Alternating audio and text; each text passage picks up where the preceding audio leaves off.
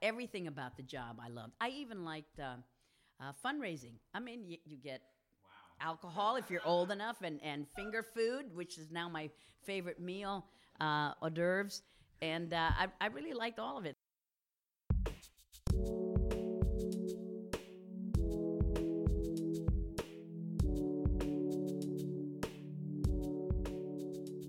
Welcome to the first Georgetown Public Policy Review podcast of 2019. My name is Eric Dank. We're very grateful to have the opportunity to hear from all 5 of the spring 2019 GU Politics Fellows. They're a really fun group from both sides of the aisle, and I really enjoyed my conversation with them. In the coming months, GPPR will get to have more in-depth talks with each fellow, but this episode is an introduction to the fellows, their plans for their semester on campus, and of course, how they're rethinking governance. Before we get to the show, a reminder to keep an eye out for details of the spring edition launch. The launch will be in early April or maybe late March, including the reveal of our keynote speaker in the coming weeks.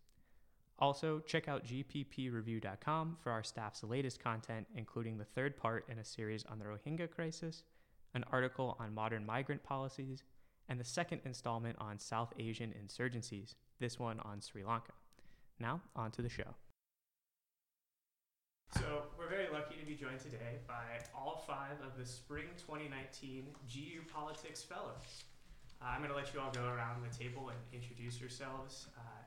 Tell us a little bit about who you are, and then why you're here at Georgetown this semester, especially what your discussion groups are about, and what you're excited about for the semester. My name is Dan Senna. I am the outgoing executive director at the DCCC. My job this past 2 years was to win back the House of Representatives for the Democrats, which we were successful in doing. So I'm incredibly excited about that.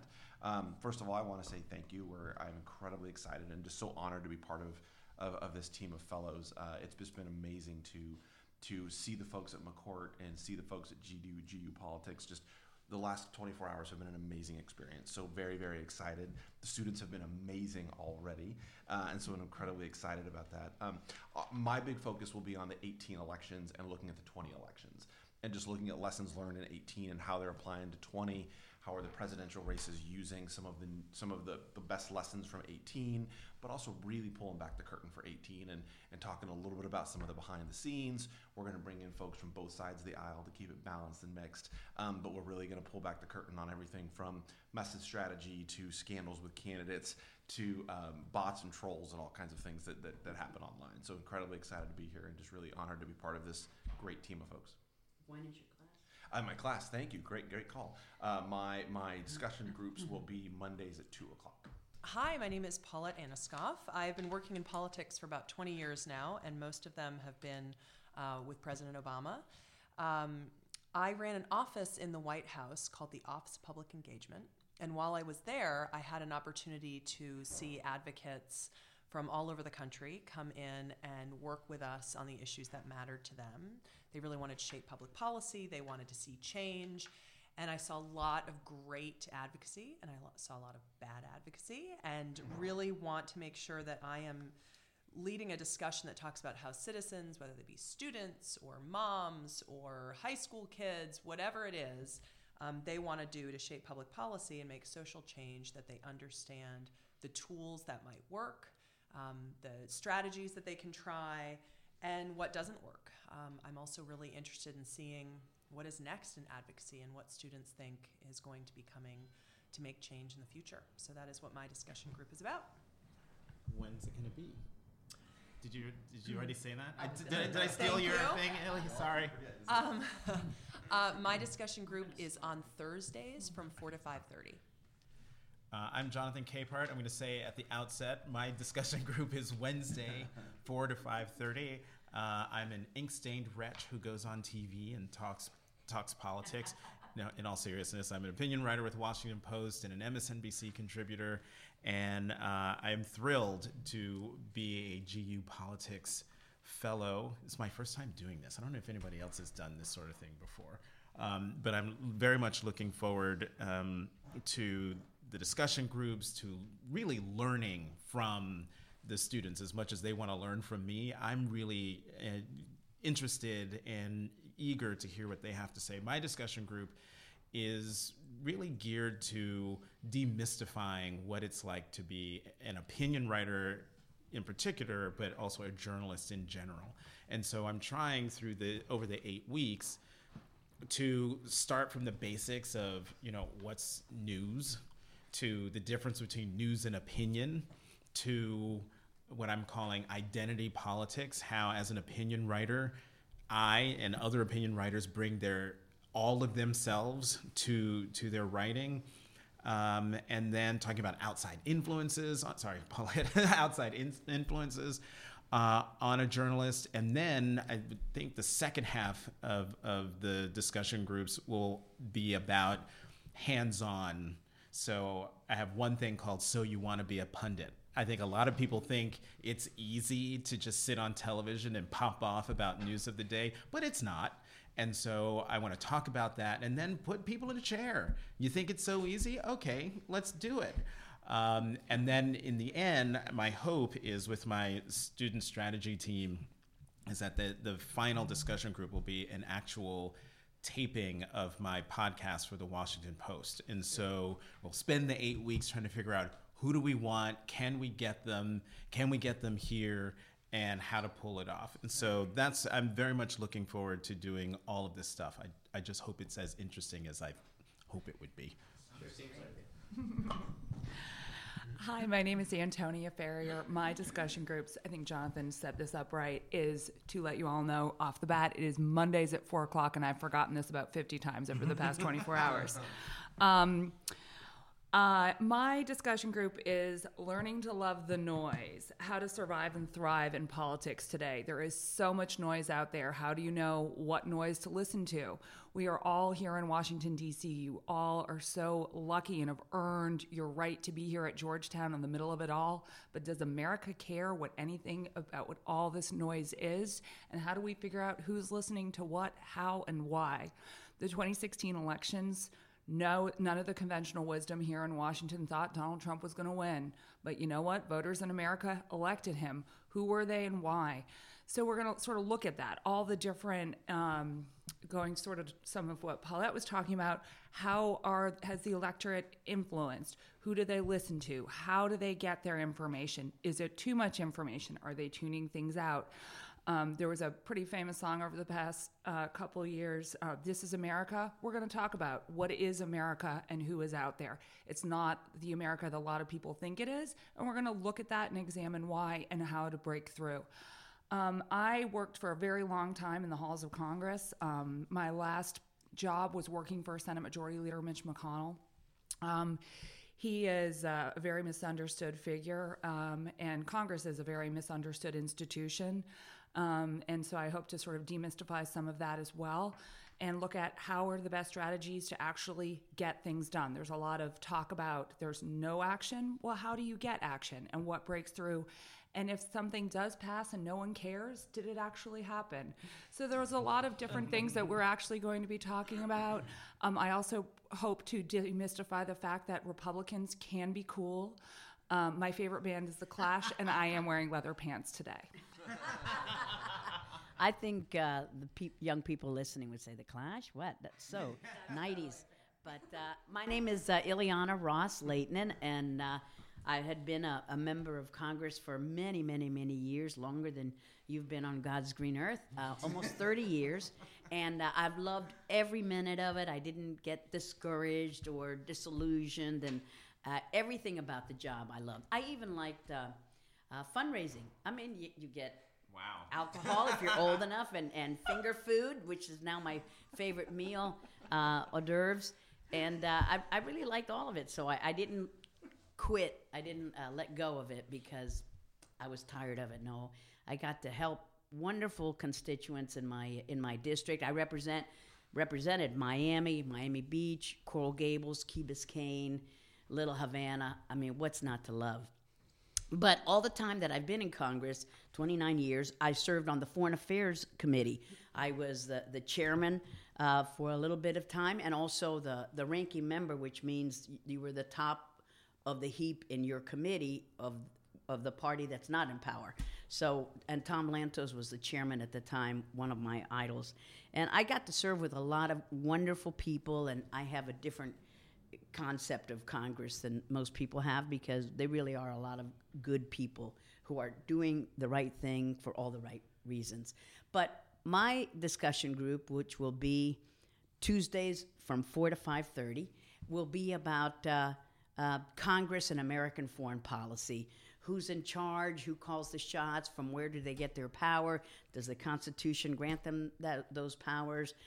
Is it just by tradition? And we'll look at different case studies every week.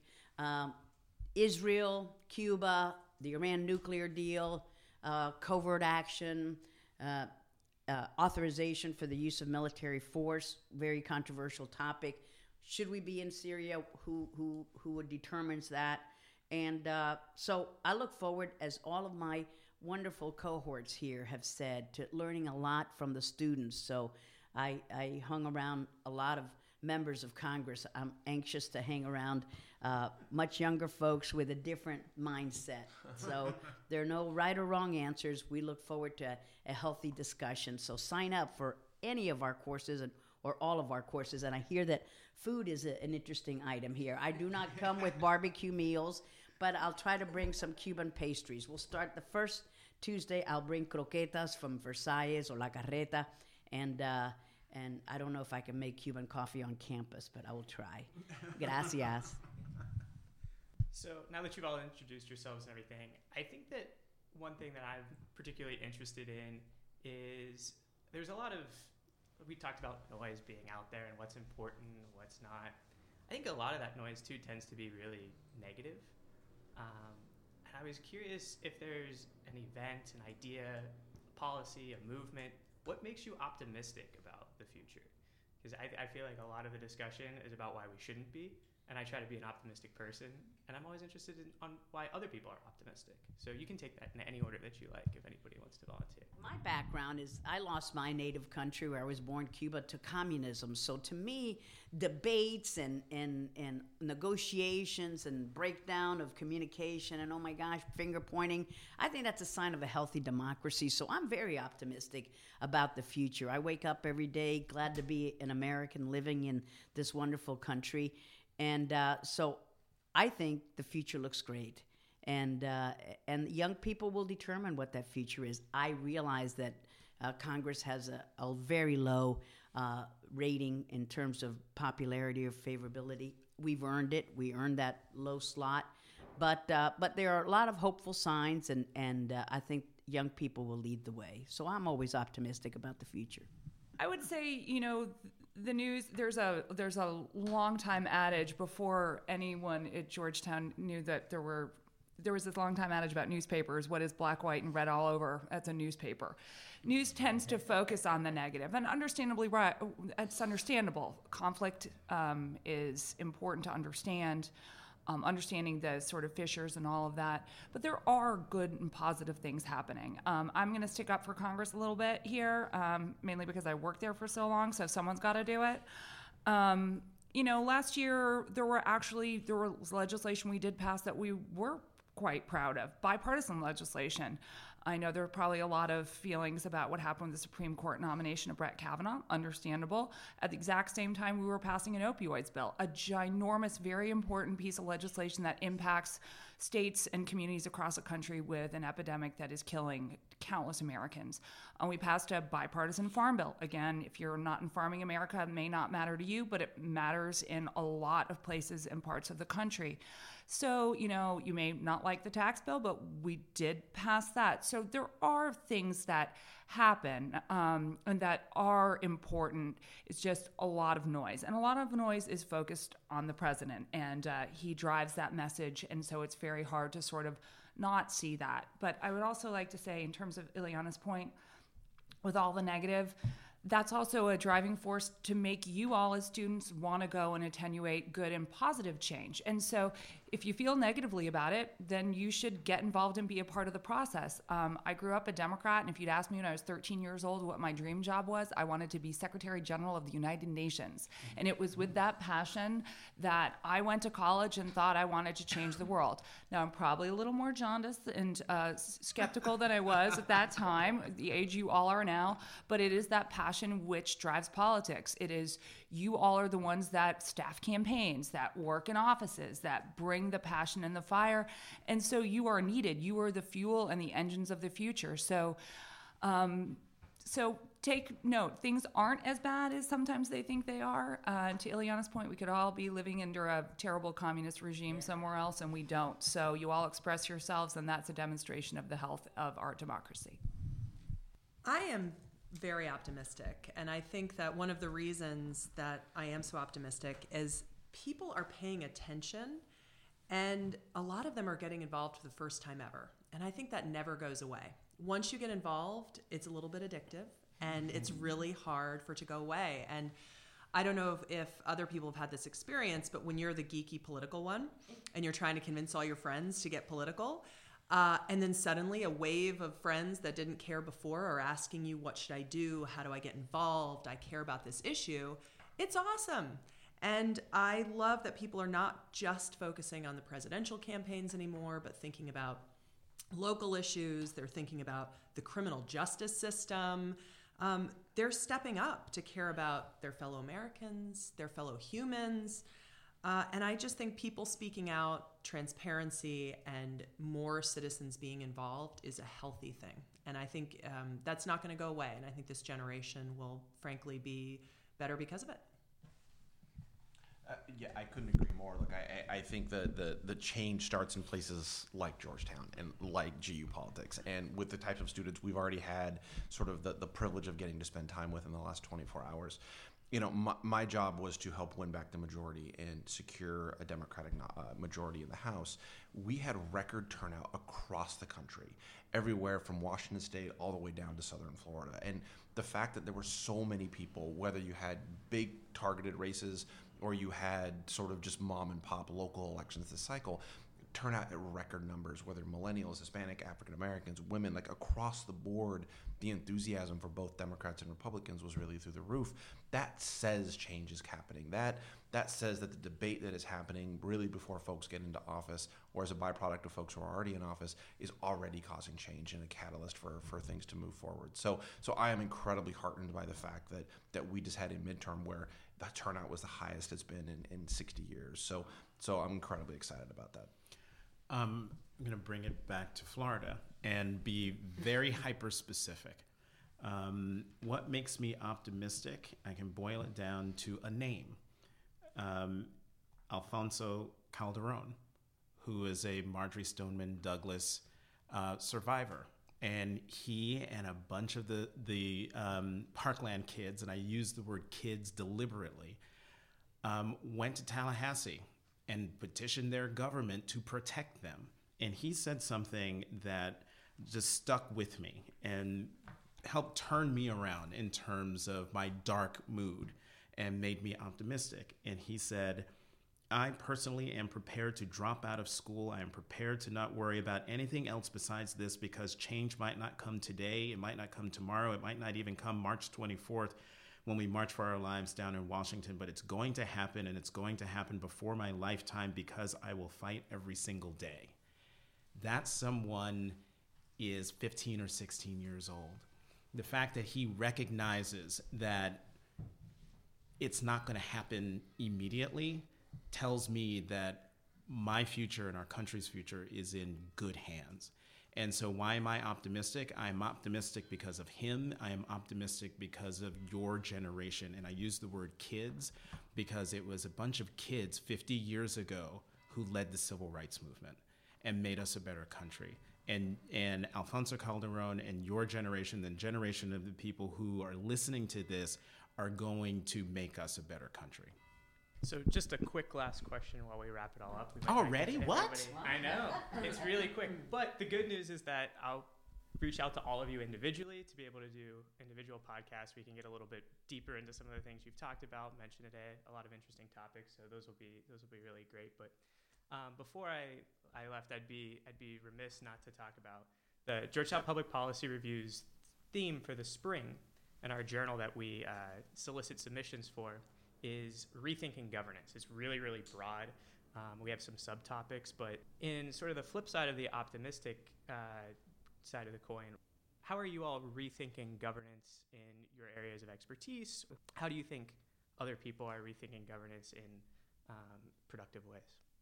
Well, I think in terms of foreign affairs, because President Trump is so ginormous, to use your word, a figure, some people are thinking we should rethink the authority with which the executive branch executes foreign policy. It's sort of haphazard. Some of the decisions that the president makes. We're pulling out of Syria, and then a couple of people quit and protest, important people of his administration. Then a senator has lunch with him, and he's rethinking it. I mean, oh my goodness, it just seems very scattered, not thought out, not planned, and I think some people are thinking we need to restructure the way that we administer and carry out foreign policy, make decisions, and put in harm's way our wonderful men and women in uniform. It's chaotic at best. Governance. Politics and governance go hand in hand. Sometimes when you go from the campaign trail, and Dan can sort of speak to that, can seem really divisive and nasty, which it frankly can be. How do they go from that to then governing? They actually do it better than I think is sort of understood sometimes, but I think governance, you have to sometimes think small and go small and build trust. Building relationships where, we all use social media and the news cycle is so quick and is driven, there is sometimes a day will seem like there are 20 news cycles in a day. But if you're committed to getting something done, it requires building relationships, and sometimes it requires building relationships with people who don't necessarily agree with you. So I would say one of the most important things is start small, build trust, be diligent and dogged, build support, and that's not always just through, social media and all of that. It actually requires getting to know people and talking to people. So it might sound small and sort of quaint and sweet, something my sweet English mother would say, but it's the reality of how you get things done. And I agree 100% with Antonia, and I'll broaden it out and say we need a president of the United States who reveres the office and the Constitution. You need members of Congress who are willing to compromise and work on real issues, substantive issues. And then you need the American people who are willing to continue to hold all of their legislators accountable for what they do and they don't do. So if you take the Antonia School, combine it with the Jonathan School, you would have a functioning and well-run country. I would actually get really granular after Jonathan so eloquently sort of gave us that vision and talk about not just who's running our country, but what are their incentives and how do we think about ways that they can be accountable to all voters and not just a tiny segment of them. So one of the things that came up in discussion last night when we were discussing with a big group of students was the impacts of structural change and what those things could look like. So to get really granular, I would say that thinking about how gerrymandering impacts governance is a huge one, and one that feels like an achievable, concrete thing that we can do to make a difference in how government and those who govern us are incentivized. So thinking about redistricting, what that looks like state by state, it's a long process, but one that I think is very worthwhile. And I would just add, I couldn't agree more. I think redistricting in particular is a key piece to this. But the country is now fortunate that there are 43 brand new members of Congress on the Democratic side. Thank you, Dan. That we're all that across the country. We once said it, So, but what I'm incredibly excited about is 22 of those 43 come from Trump districts that President Trump won during his candidacy in 2016. As Ileana pointed out yesterday, that forces a moderate debate, that forces compromise, that forces people to come together and really think about what's best for the country and put sort of politics and ideology to the side. So I'm incredibly heartened by that, and I think that will be a catalyst for change. Great. Well, thank you all for taking the time. Like I said, I'm really looking forward to getting a chance to sitting down with all of you individually and diving a little bit deeper into all of these. But I know you all have a very busy schedule with your media blitz of Georgetown. So thank you all for joining me today. Thank you.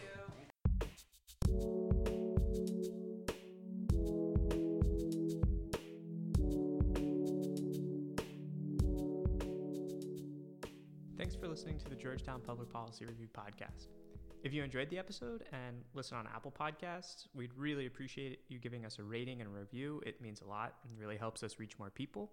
Of course, we can reach more people if you share with your friends and family, colleagues. That's always appreciated as well. Thanks again, and look for more podcasts throughout the semester.